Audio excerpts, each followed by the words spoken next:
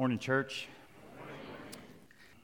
So here's what we're going to talk about today. Several weeks back in our auditorium class, which I'm teaching right now, the question came up, well, what does a healthy church look like?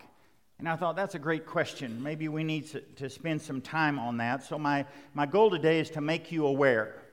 It's to make you aware. To make you aware of the state of this church, to make you aware of the state of the church, and by making you aware, hopefully, maybe we can gain some ownership in how we need to move forward. And so this is kind of an annual checkup. We'll be talking about that. What does a healthy church look like? That's a great question.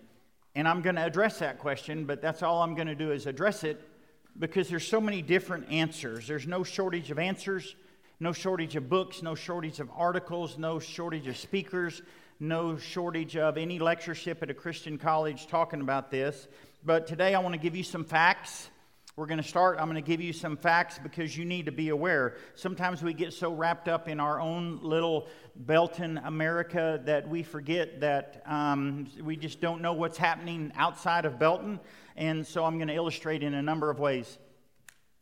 I don't know if you read the Christian Chronicle. The Christian Chronicle is produced out of the campus of Oklahoma Christian. It just happens to be housed there. And they have been running a series of articles on church growth, really on church decline. Here are some of the headline articles in the Christian Chronicle. Where have all the churches gone? Wow. Church closing trend began before COVID-19. So you can go to ChristianChronicle.org. You can pull these articles up. You don't have to believe me. A final song, a familiar end. A rural Tennessee congregation closes, reflecting a trend seen nationwide. That was their March 22. And here's the church. And you're thinking, that's a pretty good-sized church. No, that's pretty much, article will tell you, that's most of the people that used to go to church there, and they came back because the church was closing and they had their final service. Now, I want you to let that sink in. This church just closed. This church just closed their doors. Don Hebbard has been telling us about that. If you don't know who Don Hebbard is, he preached before me after the last preacher before me, and we've brought him in. He's done some consulting, and Don said his work as a consultant has shifted from helping churches grow to helping churches decline and close their doors. I really want that to sink in today. So again, from the Christian Chronicle, Churches of Christ reached their peak in about 1990 with about 1.7 million adherents. That's people that go to church. 13,000 churches, according to a national directory published by 21st Century Christian. A trend of decline set in at that point, which has now become a significant loss. Since 1990, we're going the other way. We peaked in attendance in 1990. So for the last 32 years, we're declining. Let me keep reading. In the past 3 decades, adherents are down 14%, and the number of congregations are down 9%. Let me keep going. Whether urban or rural, the overwhelming majority of churches of Christ, 85% are under 200 in attendance. I want you to let that sink in. 85% of USMs, Churches of Christ, 85% of us have an attendance below 200. More than half, even before the pandemic, had an average attendance of just 34 people, so it's not the pandemic's fault. 50% of Churches of Christ average 34 people. Wow. Now, 1,200 churches have closed their doors in the last 3 decades. 200 congregations have closed since 2014. What makes us think we're doing anything different to not be one of them? A final song, a familiar end. In my lifetime, some of the largest churches of Christ, especially in Oklahoma and Texas, have sold their buildings, are downsizing, or are closing their doors. Churches that used to have thousands and thousands of members. For example, churches that used to be thriving, healthy churches are down to maybe a couple of hundred or non-existent. The Mobberly Church of Christ in Longview, Texas. We lived in Longview for 19 years, and right when we got there, the Mobberly Church of Christ closed their doors. They used to average 800. at VBS. They closed their doors. They sold their building. The Quail Springs Church of Christ in Oklahoma City, where I attended when I was in college, they used to average 1,500 to 2,000, closed their doors, sold their building, no longer exist. A church in Tulsa that used to run 1,500 closed its doors, no longer exist. And according to the Christian Chronicle, there's 1,200 other churches just like them. Now, I'm not trying to depress you. This is a state of the church. I want you to be aware. I want you to be aware. That's why we talk about church health, and that's why we take church health assessments. And I want us to realize that the church in the 50s isn't working, and churches in the 60s and 70s and 80s and 90s, and I read just this last week that whatever we were trying to do 15 years ago no longer works. Again, I'm not saying this to upset anyone. I'm saying this to let you know the state of churches of Christ. According to Gallup research, Americans are going to church less and less, with church membership dropping below 50% for the first time in 8 decades. Wow. So I don't know how that affects you. I think what we should be thinking about is what's the church look like in a year and in 5 years and 10 years and 20 years. Maybe you're not concerned with that. I don't know. Maybe you're just concerned with what we're doing right here, right now, what this church is doing right here, right now. And just like going to a doctor, the doctor can give you a report and you can say, and just ignore it. But I just want to make you aware. So what does a healthy church look like? It depends on who you ask. But let me tell you a couple of things. There's this thing called natural church development, and they've measured 8 characteristics of a healthy church. And let me tell you about their research. Their original research was conducted in about 1,000 churches from 32 countries. Their newest research is from 75,000 churches, 220 million responses, 2.3 million people, 86 countries, more than 100 denominations. So they've gathered large churches, small churches, well-known churches, not so well-known churches, every denomination, and they've gathered the data, and they said, here's what a healthy church looks like. Has to do with loving relationships and effective structures and empowering leadership and gift-based ministry and inspiring worship services and holistic small groups and need-oriented evangelism and passionate spirituality. Now, that is a health assessment tool. Let me tell you what we've been using, because you're familiar with this. It's called the Church Health Assessment, and it's from the Seibert Institute out at Abilene Christian. So Don Hebert has been... We've been doing this, and Don comes and gives us a report. They measure 9 areas. You're familiar with this. Don has come and talked about this.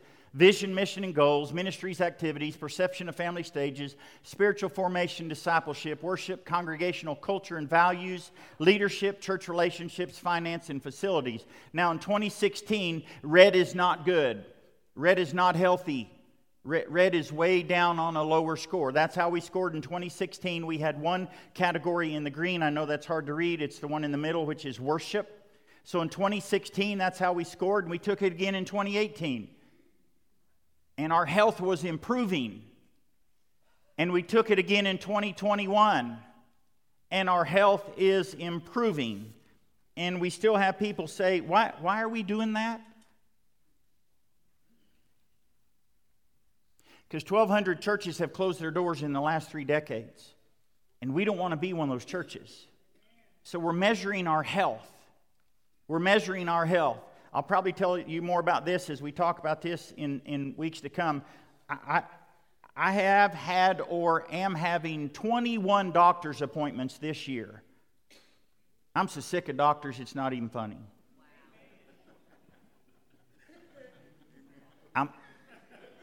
Oh, sorry, Betty. You're retired, so you don't count anymore.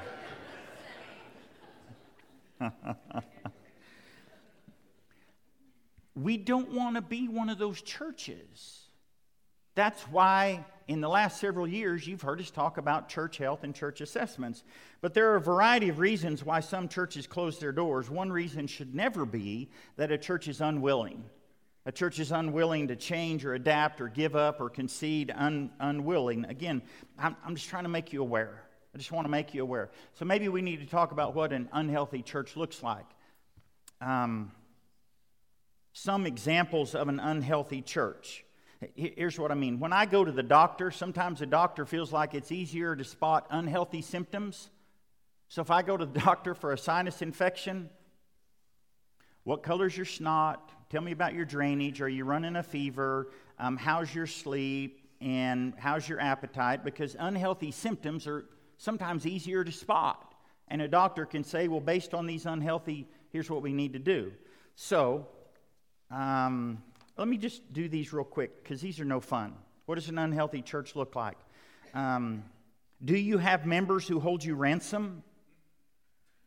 Now, if it makes you feel any better, and it shouldn't, even the followers of Jesus asked the same question. Remember, James and John, the sons of Zebedee, came to Jesus and said, "Teacher, we want you to do for us whatever we ask."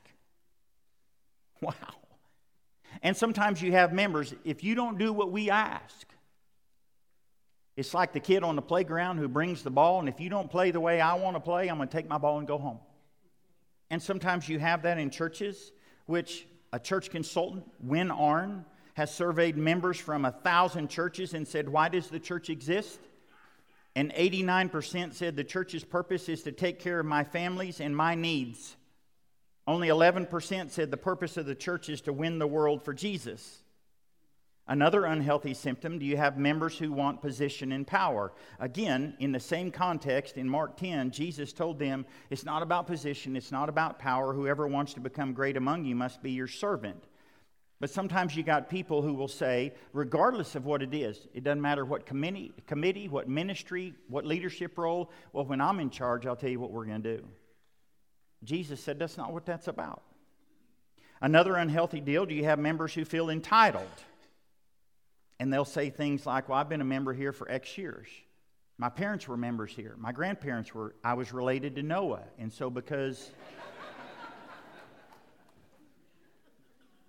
Now, you want to know the common denominator in unhealthy churches? There are selfish people, plain and simple, selfish. You want to know who that describes? Everybody here. Everybody here at some time or another, I don't want to, I don't like, I deserve, I feel like.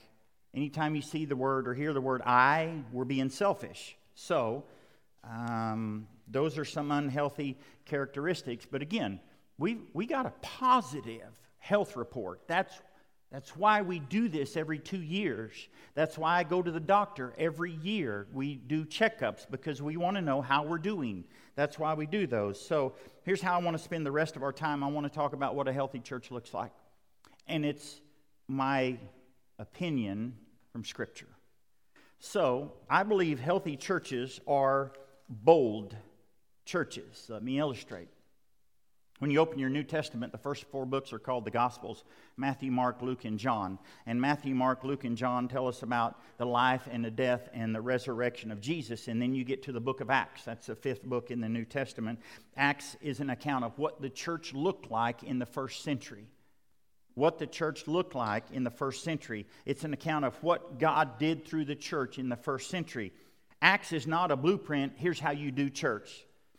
There's way too many people who are more interested in how you do church instead of how we should be the church. And I think that's what Acts is talking about. Here's how Acts starts. He says, in my former book, I wrote about all that Jesus began to do and to teach until the day he was taken up into heaven. In my former book, Luke wrote Acts, so his former book is the Gospel of Luke. In my former book, I told you everything that Jesus started.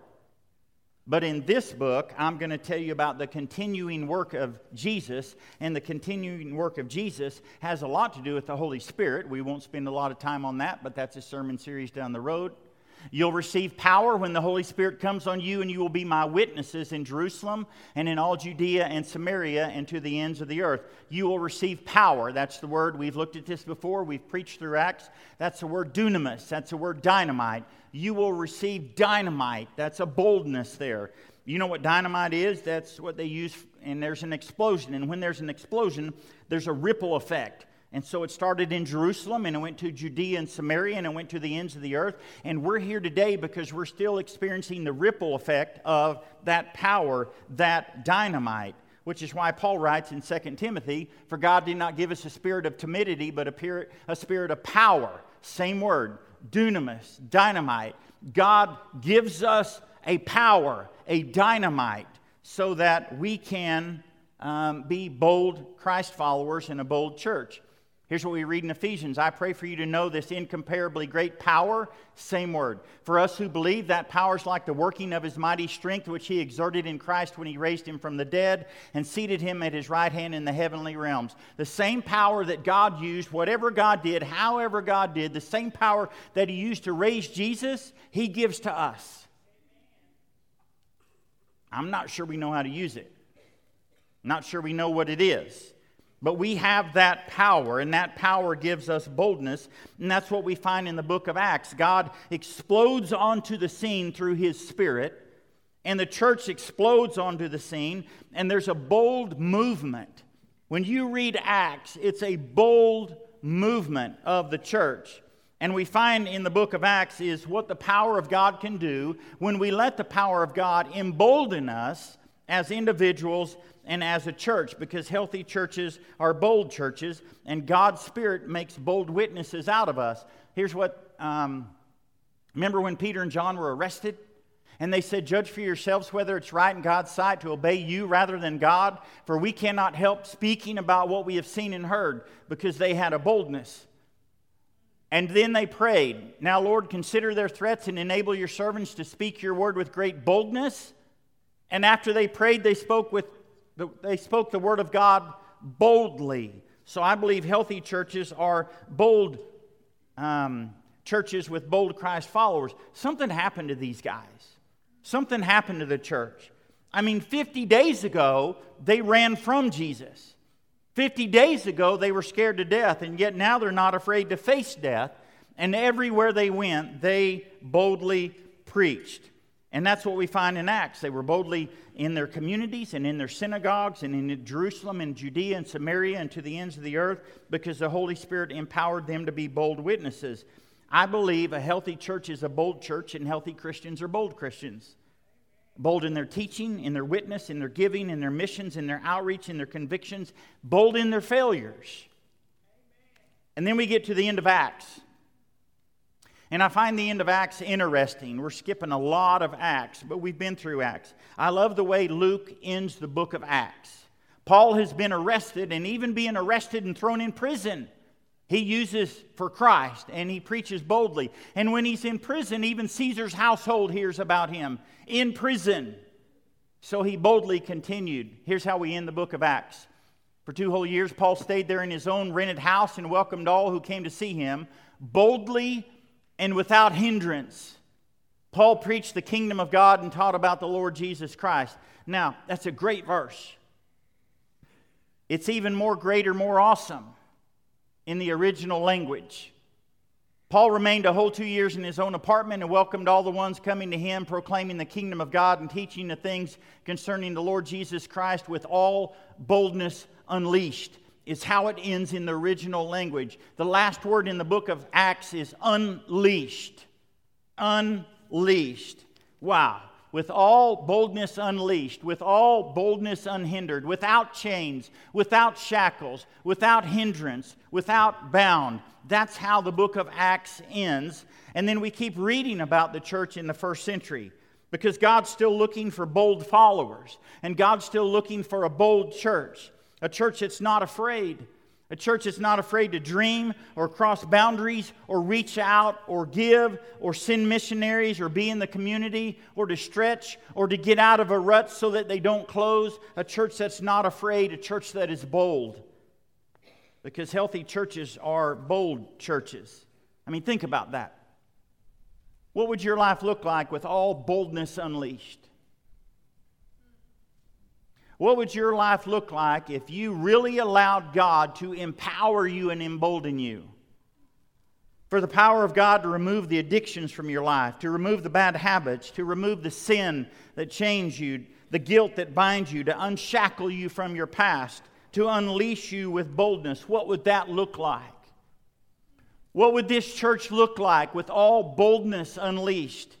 To no longer be bound by the traditions of men, to no longer be bound by personal agendas, to no longer be bound by what we want, to no longer be bound by our small expectations, to no longer be bound by these walls or by this building. What would it look like for the church that God wants us to be, to have all boldness unleashed.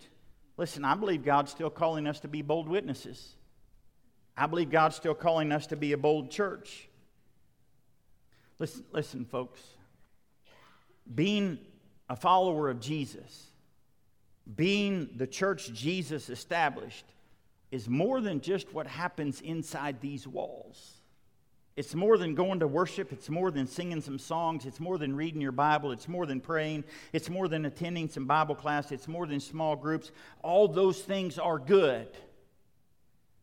But at the core of being a Christ follower is being empowered by the Holy Spirit to live bold lives, to be a bold church. Because we don't want to be one of those churches. So to be a bold church, we might need to get our eyes checked. And let's come together for what's best for this church and this community. No more personal agendas. No more being bound by things that...